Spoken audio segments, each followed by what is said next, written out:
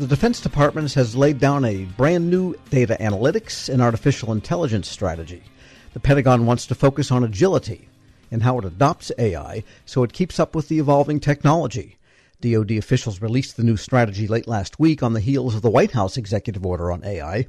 Federal News Network's Kirsten Eric joins me with the details. Kirsten, tell us what's exactly in this new strategy. The strategy is meant to create a foundation for the adoption and usage of data, analytics, and AI across the Defense Department while promoting speed, delivery, learning, and responsible development. The AI strategy will help the DoD unify, synchronize, and scale AI across the enterprise, and it focuses on creating an environment for DoD leaders and personnel to effectively use AI, data, and analytics. A key component is the agile adoption of data, analytics, and AI across the department to help leaders make better, faster decisions. There are also several goals outlined in the strategy, such as improved data sets and infrastructure, more partnerships with outside groups, and removing internal barriers to help the department keep pace with adopting advancing technologies. Specifically, the strategy focuses on DoD's AI hierarchy of needs, with good data as a foundation to responsible AI usage, and this is followed by analytics and responsible AI at the top. The hierarchy is intended to... Another key element of the strategy is data shareability, so the DoD doesn't want data silos. Got it. And now they've had an AI strategy, and they have a whole AI joint artificial intelligence center that's been going for some time. So safe to say this was a reboot of the strategy already in place because of that White House executive order that came out last week?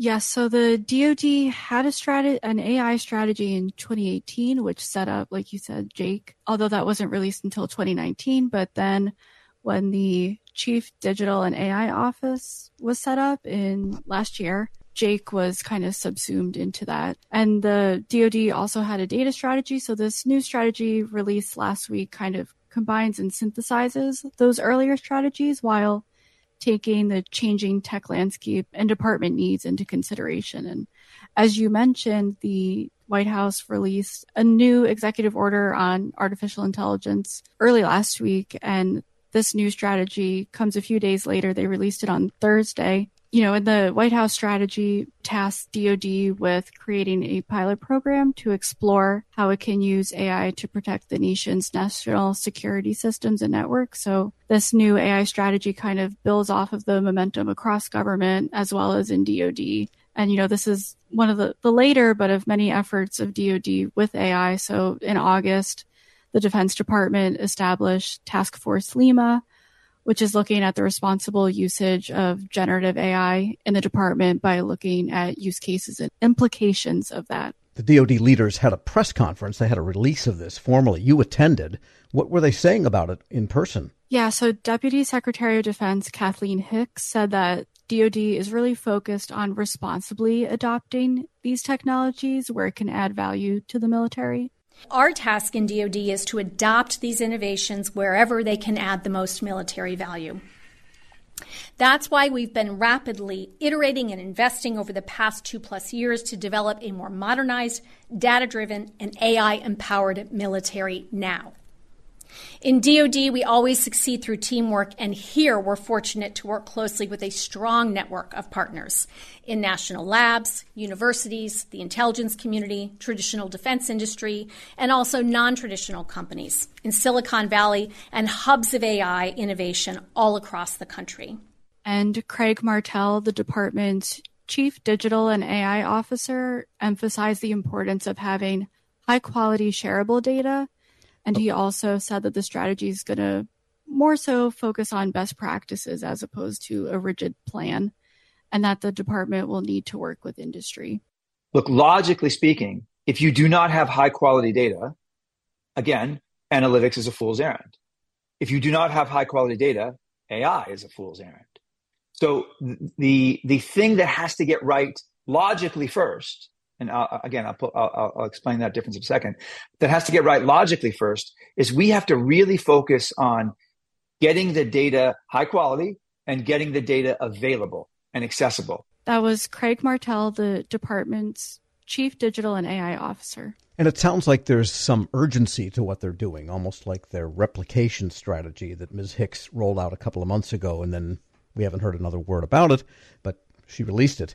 So what's going on now? Is it the technology change? Is it the White House policy? Or is it maybe the world situation is demanding some agility and getting smarter about stuff? I think it's kind of a combination of all that. I mean, at the press conference, she talked about, using Ukraine kind of as a good example of, using technology smartly for defense purposes. But I also think, across government, whether with the White House executive order on AI, as well as other DoD efforts, that you're really kind of seeing this momentum, not only for, technology like AI, but to, use it effectively across government and in DoD, and to really focus on how to use it creatively, other technologies that they could use that maybe they have to kind of figure out how they would use it, and kind of looking at Ukraine as an example of that. Sure. So the Jake is still in business, and it just has a different kind of mandate now, fair to say? Yeah, it's under Craig Martell's office, so the Chief Digital and AI Office. And so that's one component of his office. But yeah, they're still really kind of focusing on that. And do they also have a way of getting this done? Do they have a roadmap for actually accomplishing this philosophy or strategy that they laid out? Yeah, in the coming months, the Defense Department will also be releasing an implementation plan to go along with the new AI strategy, and that is supposed to focus on best practices. Federal News Network's Kirsten Eric, thanks so much. Thanks, Tom. And check out her story at federalnewsnetwork.com. Leadership today, especially within the federal workforce, is being tested more than ever before. As the Cybersecurity and Infrastructure Security Agency's Chief People Officer, Elizabeth Comstetter sees a focus on people as absolutely crucial to her leadership style. Comstetter joined Shane Canfield, WEPA CEO, to reflect on her years of experience leading in the federal human capital space. Hello, and welcome to the Lessons in Leadership podcast. I'm your host, Shane Canfield, CEO of WEPA. Today I'm joined by Dr. Elizabeth Comstetter, Chief People Officer at the Cybersecurity and Infrastructure Security Agency. Elizabeth, welcome. Thank you. Great to be here. In your current position at CISA, one of your responsibilities is ensuring a people-first culture. Explain what that is, and what's the role of leadership in creating and shaping that culture? Yes, at CISA, really paramount to our culture is a people-first driven aspect, so that we are really looking at how do we accomplish our mission through our people. And in order to do that, we really value our people. We want them to feel empowered and supported and respected, and also that their managers care about them. So well-being is important. Psychological safety in the workplace is important, so that all voices and ideas are heard. So I like to call it our North Star. Having a people-first culture really starts with the people in order to get our incredibly difficult mission accomplished. In terms of leadership, which is a great question, I think we all know that culture is really driven by leadership and the behaviors that we allow and we reinforce in our leaders. So we really work at making sure that our leaders are bringing out the best in their people every day. So again, that they feel they can bring their voice, especially an opinion that might not go along with the majority of a group, so that we get that diverse perspective, we get those different ideas and experiences. And that's really where we find that it's important that leaders are purposefully bringing out their talent on their teams to enable our mission. Yeah, excellent. We're going through a culture project at our work. Oh, great. Yeah, it's been 6 months in the making, and it's going really well, but it is work. Yes. And it requires from the top down. So I'm also involved in that. I hear you. Great. Throughout your career, you piloted many different talent management programs, including at NASA, the CIA, the FBI, just to name a few, and you have an amazing career. What have you learned, or how have you might have changed along the way in creating and leading those programs? Yes, and I am so honored to have had a career in public service across multiple federal agencies, always in the realm of human resources and workforce performance. And I think because I study organizations and people in them, I've come to realize, particularly in the federal government, that many of our programs are really grounded in the industrial era thinking, that this is organizationally structured in a hierarchy with boxes and lines on charts, with the center being around jobs and what do we need to get this job done in terms of skills and training. And what I found is that we're really not in the industrial era anymore, where we would promote the smartest people who knew that work, and they would then tell the people on their team how to do things and oversee that work. We're now in a digital era and the information era where work gets done collaboratively across geographic boundaries and certainly across org charts. So we like to call it networks or hierarchies, and we really need to, again, unleash people so they can find those other people who are working on similar problems or have the right ideas. And so I really like to think of our work now in the talent programs being human-centered. It's more about the user and the experience than about the rules and regulations. So although we have to have rules and regulations, certainly in human resources, is that person experiencing what they need and getting what they need for their role at that time? So not so much on the job, but on the person. So for example, we're recruiting. What's the applicant experiencing? Because if they're not having a good experience with our organization from the time we're recruiting them, they're going to go work for somebody else. Same thing with like first-time supervisors. We know they need certain training, but telling them to sit in a class for 1 week and then hope a year from now they'll remember what they learned to apply, that's not really human-centered. The human-centered is what do they need when they need it, and building modules or just-in-time training and bringing that to the people, to that user as they need it. So that's really, I think, the most important focus of talent programs today in this era to enable the workers to be the best they can be in their roles. Excellent. New thinking. This is always an interesting question. Has there been a time when, as a leader, that you've made a mistake? And what is that? And I think most important, what did you take away from that? What did you learn from that? Well, I kind of chuckle because I think as leaders we have to learn to recognize our mistakes, admit our mistakes, and that they are opportunities to learn. And so I've had to do my own self-reflection on making mistakes and when things don't turn out the way that I expected them to.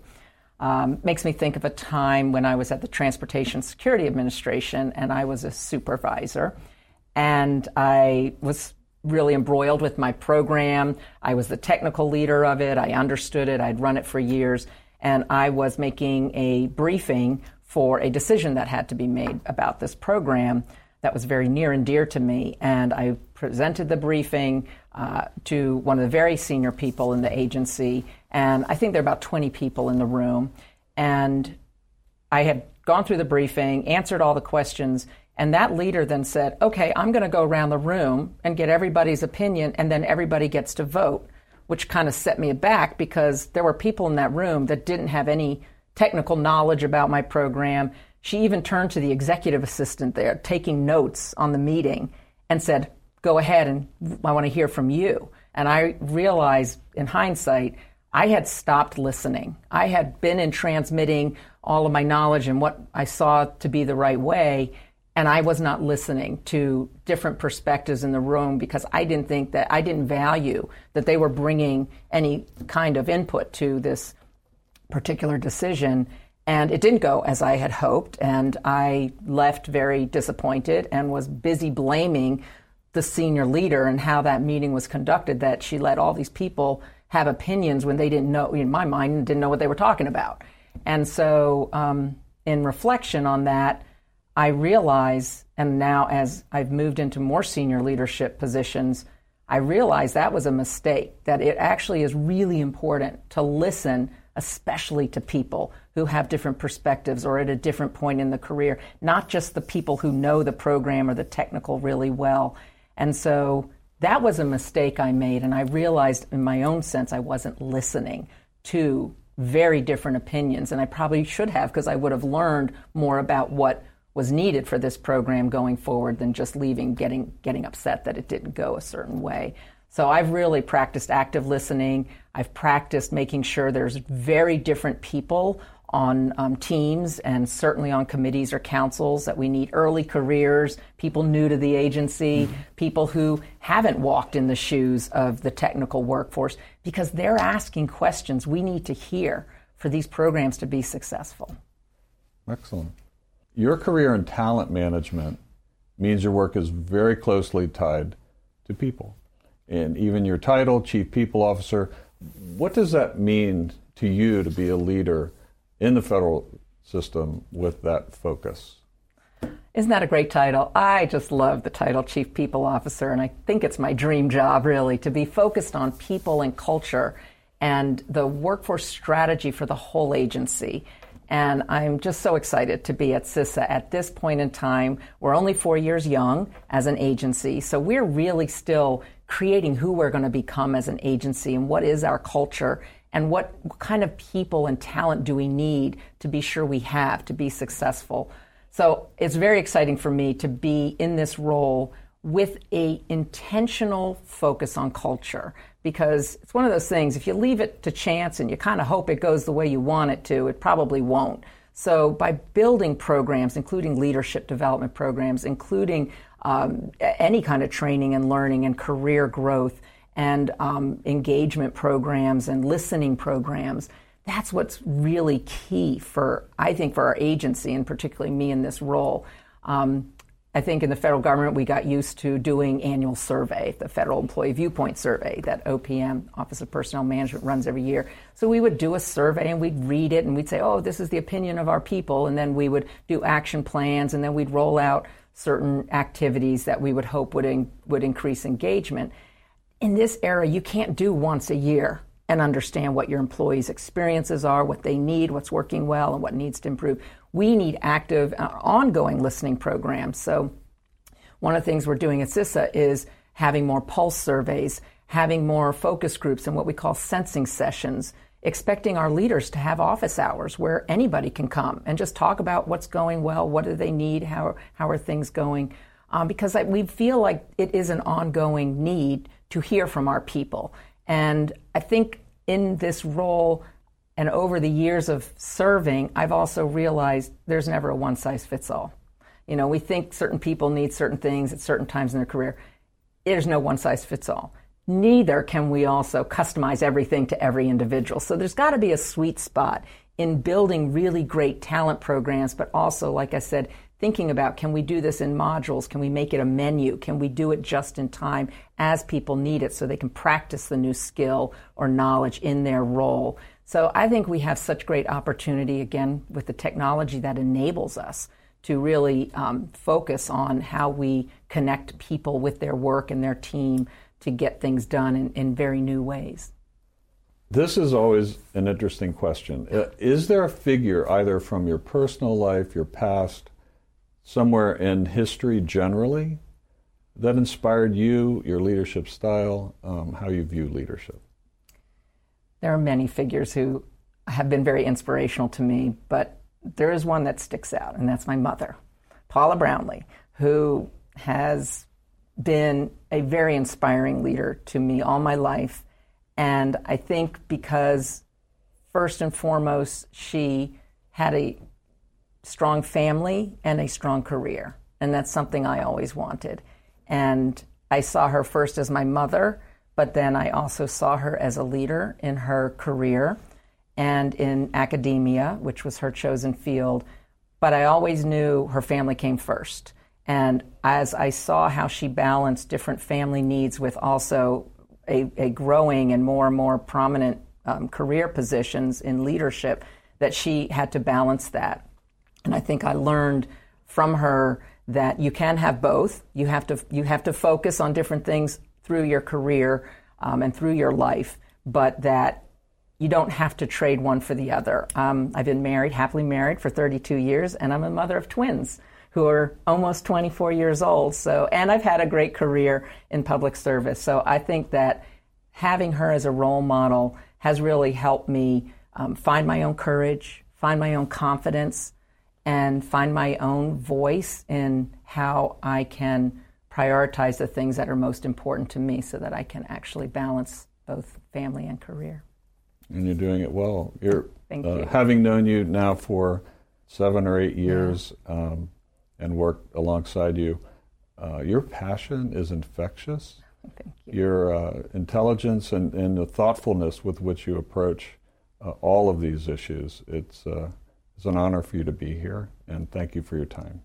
Thank you very much. I'm Shane Canfield, CEO at WEPA, and until next time, have a great day. Find the full podcast and future episodes of Lessons in Leadership on the Federal News Network app and anywhere you enjoy your podcasts.